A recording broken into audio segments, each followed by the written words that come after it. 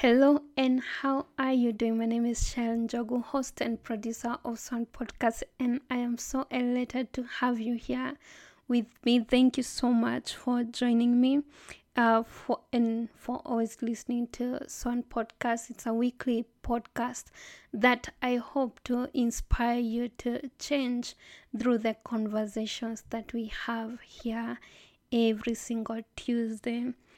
If you do like this podcast, kindly share it with your friends, rate it on Spotify or any other platform that you use to listen to it. It will be of great help to me and also to the persons who are going to listen to it. You never know how it's going to impact another person. Anyway, today's episode is a continuation of the episode that we did last week, part 1, on leadership, where I pointed my finger to the failures that are in church and in the leadership of the church that may be causing church hurt and lack of growth. And I said that this last finding closure, leadership, and leadership in church, to be specific, I'm just trying to lay ground for the episode that we'll have next week, because I don't want to say that you should hear, yet I haven't recognized the failure that is in church. I know that there is failure, and that's why I really did take my time to point out the failures that may be in church, that may be causing other people to just detach themselves from the church and say that, oh, the church has a lot of hypocrites and everything.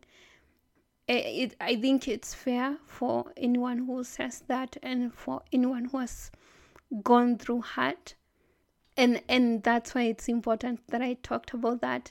It's important that I am talking about this today. Today we are looking at the right leadership. Last time I looked at the wrong type of leadership, and just to lay ground for finding closure. So today it's about servanthood leadership, and as I said, that's the leadership. Our scope of study will be focusing on Jesus and how he led. I think he led in such a unique way, and he is a very admirable leader that every leader should look up to. So I'm going to start with a verse from John 15:13. Greater love has no one than this, that he laid down his life for his friends. That's the kind of leadership that Jesus gave us, and that's the kind of leadership, a leader that he is, that he laid down his life for us, that we may have life. That's the kind of leadership that we as Christians should emulate.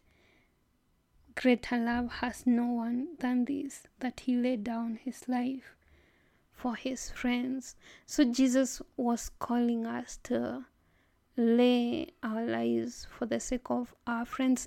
These words he spoke just when he was very close to being crucified. So when he was saying them, maybe at the time the disciples didn't even understand it, but he knew that he was going to lay down his life, and he was talking to us, telling us we should also lay our lives for the sake of our friends.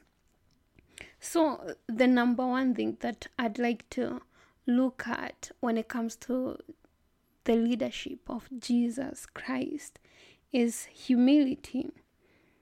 Jesus in John 13 washes the feet of his disciples.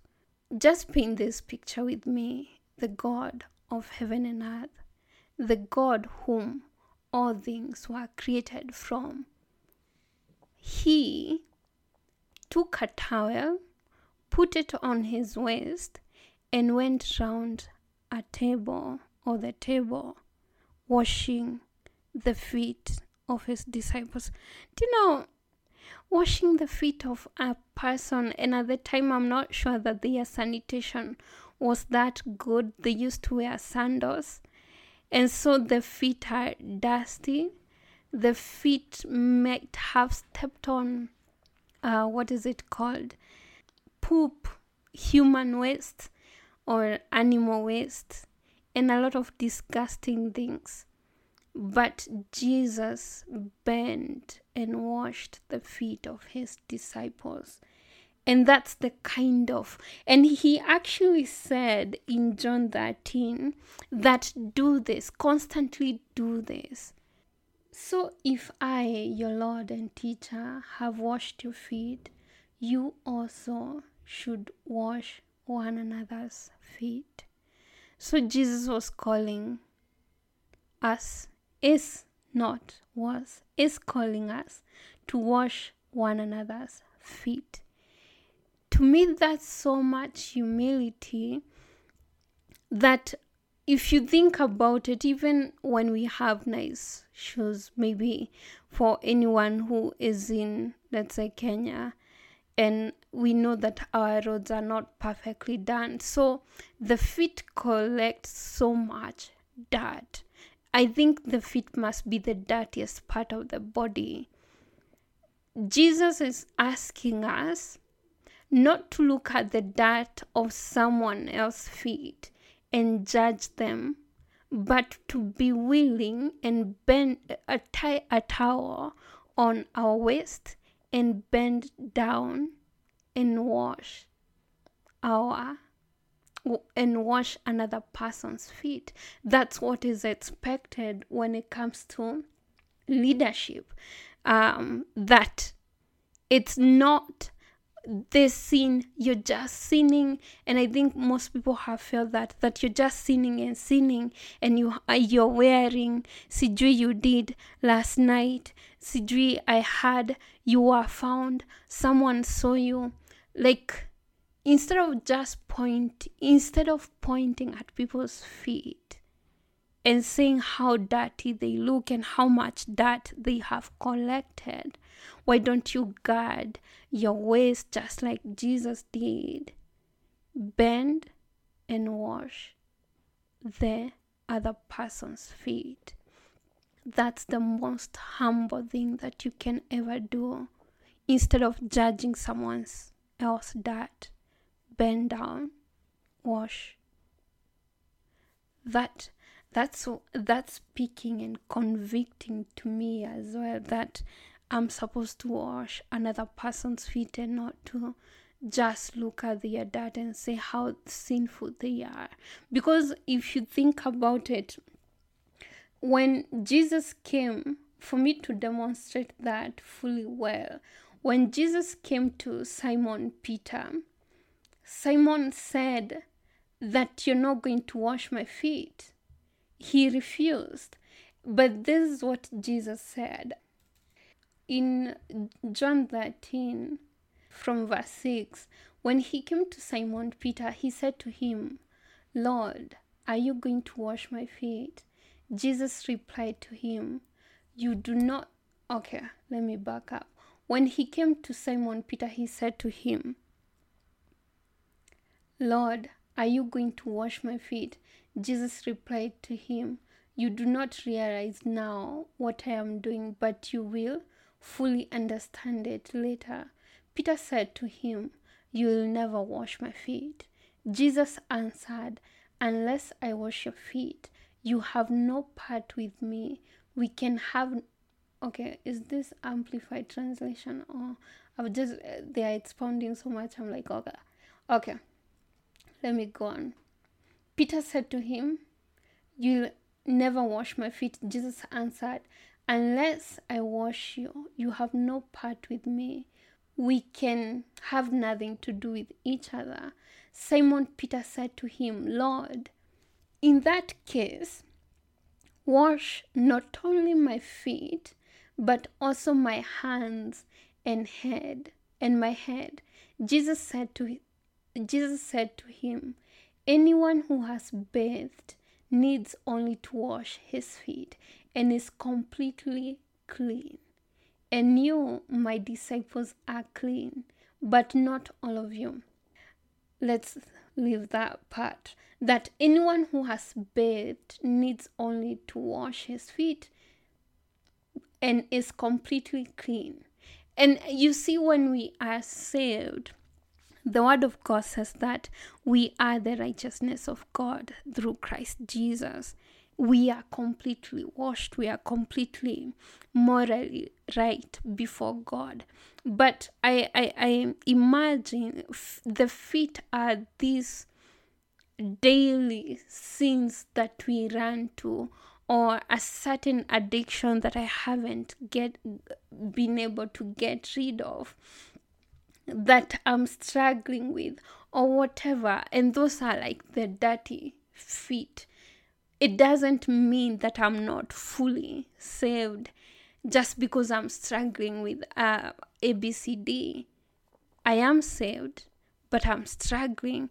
And those are my dirty feet. Because if you're washed, Jesus said, you're completely clean and you don't need any further cleaning. It's just your feet. It's just the whatever is collecting dust and sin.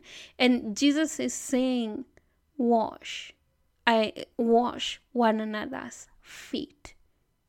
Don't be so quick to condemn. And that requires so much humility too. Even for me to realize my feet collects dirt, the next person's collect dirt. Just because maybe today I took a private means to get to a destination, and so my feet are not dirty. I don't have any physical sin that can be seen. And another person walked to church or to a destination where we are meeting, and so their feet have collected dirt. They have visible sin. It doesn't mean that they're not saved. It just means that I should guard myself with a towel, bend down, and wash. That may mean prayer. That may mean, can I help you? Can I guide you through? Can I be your accountable partner? Or can we get some help? Something, would you like a Bible study partner, such and such? And I'm just so appreciative that Jesus is calling us to that. And the other aspect of Jesus' humility was that, again, the God of heaven and earth, whom everything was created, both visible and invisible, he left everything in heaven and came down to be poor, that we may be rich. That explains humility. We can never find a better description of humility than what Jesus did. So, if we are looking to be servants, then Jesus is asking us, be humble. Be humble. That's the only way you can lead well, when you lead in humility. The other point, it's God's will, or our Father's will versus our will. We know that time and time again, Jesus said that I came only to do the will of the Father. It has been mentioned so many times, Jesus saying that I only came to do the will of my Father. I only came to do the will of my Father. I'm going to read John 17, 1-5. And Jesus said this. He looked toward heaven and prayed, Father, the hour has come. Glorify your Son, that your Son may glorify you. For you granted him authority over all people, that he might give eternal life to all those who have given him. You have given him. Now this is eternal life, that they may know you, the only true God. So Jesus came for one reason, to make our Heavenly Father known. That's the reason. Like, he came because he says this, that now this is eternal life, that they may know you, the only true God, and Jesus Christ whom you have sent. He came to let the world know about the Father. I said that all Christians are leaders, and that's the thing. Are they making themselves known, or are they making God known? Because that's such a big difference. It's the gospel about the center and the focal point of any Christian believing should be to point everybody to God our Father, to point everybody to Jesus Christ and the work that he did for us. We find that even some of the people that have had others is that they seek their own glory. And in that verse, it goes on and says that I have brought you glory on earth by finishing the work you gave me to do. So that's the thing that we are supposed to do. Our work is to bring God glory. How do we bring God glory? By making him known and making the Son of Jesus, his Son, Jesus Christ, known. That's how we give God glory. And sometimes you see some of the places where people have been hurt so much, the word and the message is so centric to about the person. It's about the person who is holding the mic. It's about their gift of articulation, or it's about their gift of singing, their gift of intercession. And we look at them as mini gods, but that's not it, because they're not able. They don't have the power, they don't have the might, they don't have anything that is close or near to God's life. Or if I can say that, we are so limited as human beings, very limited. What I'm trying to say is, I don't know why this point can't come out the way it is in my mind. Our work is to make God the Father, God the Son known. Our work is to make God known. Like, that's it. It's not to make ourselves known, but to make God known. And he says, and now, Father, glorify me in your presence with the glory I had with you before the world began. And we know that Jesus Christ is Lord, because he was there with God before the world began, before time he was. So, humility, serving God's will, and our work should be to point people to God. Like, that's the second point. Just point everybody to God. The third point that Jesus led with, and it's my last, compassion. Jesus led with so much compassion. And my favorite story is the Samaritan woman story. That can show, like, I don't know, there are a lot of instances that Jesus showed compassion, and it's written that he was compassionate towards them. Like a few times, I don't know whether it's the book of Matthew Or Luke, where it has been quoted like Jesus was compassionate towards them. Jesus was compassionate. Jesus was compassionate. Jesus was compassionate towards the people and towards the ill, towards the suffering. One of the things is that when it comes to compassion, maybe one of the stories that I want to look at is the Samaritan woman. It intrigues me so much that this woman was sinful. She had 5 husbands. The one she was with wasn't hers. Yet, she has encountered Jesus, and you'd think that she should be ashamed. But she was so delighted, and she went to the village to tell everybody, I've met someone who has told me everything about me. John 4:39. I think our study today was just based on John. I do love the book of John. For those who are who joined the Bible study, I said I prompted everyone to start with the book of John. I do love the book of John. The Bible is interesting. It's the whole of it. I love the book of John. Many of the Samaritans, that's John 4:39, many of the Samaritans from the town believed in him because of the woman's testimony. He told me everything I ever did.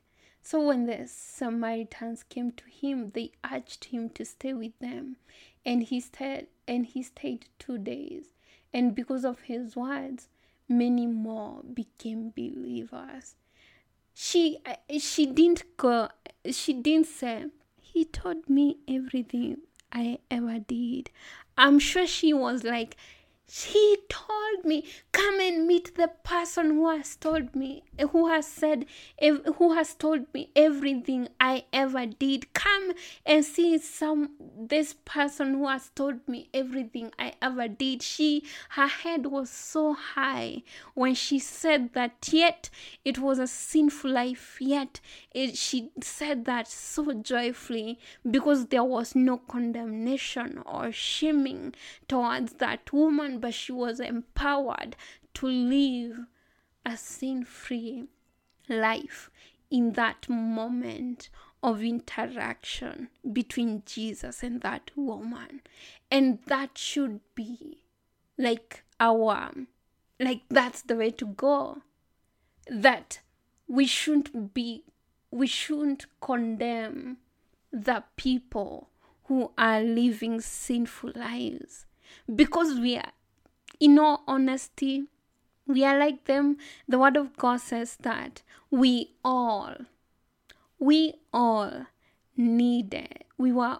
destined for death, condemnation, because we were all sinful. Whether it's that person who is in Koinange Street, Nairobi, or another person who is in a strip club, or another person who has murdered, the person who gossips, whatever, we think that this is a bigger sin, this is a smaller sin. To God, all of them are sin. And if they were to be judged, if all our sins were to be judged by God, we would all be dead. So we are no better than that person who is stripping. They need mercy just the same way we need mercy every single day to live. The same way we need God's mercy today. The same way we need God's grace. It's the same way that person who is in the strip club or that person who has murdered needs mercy. That person who is prostituting, or that person who steals, or whatever they have done, and we can see that their sin is visible, and we are just so quick to condemn the word. We can see clearly that God encountered a sinful woman, yet she didn't leave his presence condemned. She left empowered, and she went and called out others, and the word of God says that the more people believed. they believed Jesus Christ because of her testimony and because they saw it. They saw Jesus for themselves. They saw his miracles. They heard his words and they believed. We all need the salvation of Jesus Christ, and we have to recognize that just because we are in church, we are no better than that person who is stripping. I don't know why I keep saying stripping, but we are no better. They need compassion. They just need compassion. The same way God was compassionate towards us and we got saved before them, it's the same way that they need compassion.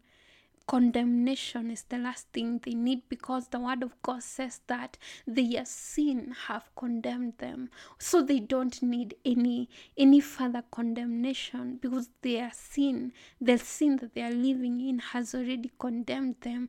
And I say this again and again, that do you curse something that is dead, or do you speak life to it that it may raise from the dead?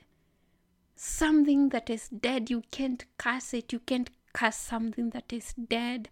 You speak life, just like Ezekiel. You prophesy in Jesus' name that let these bones hear the word of the Lord, so that they may hear the word of the Lord and rise from the dead, and they may live and glorify God our Father and God the Son and God the Holy Spirit. That's what we are called to do, to be compassionate, not to condemn. And that's the kind of life that Jesus led. Of course, there are so many other things that Jesus did, and there are so many other things that there are a lot of things that we can learn from Jesus' leadership, but from today, let's just focus on those, because I think those are good points. Those are enough points to equip anyone who is in church, that Jesus led in humility. Jesus sought the will of the Father. Jesus was compassionate towards the poor. When we look at the word poverty, it means a lot of things. It's a lack of, and if people are poor, they are spiritually poor, then they need God's wealth. And we know that Jesus became poor that we may be rich. So speak the fullness of the gospel of Jesus Christ, so that these people may come to the knowledge of Jesus Christ. Again, you cannot curse something that is already dead. You're supposed to speak life to it. You're supposed to speak the word of the Lord to whatever is dead, that it may rise from the dead and it may glorify our God. So that's it for today. I have nothing else to add. I have enjoyed recording today's episode. Thank you so much for listening.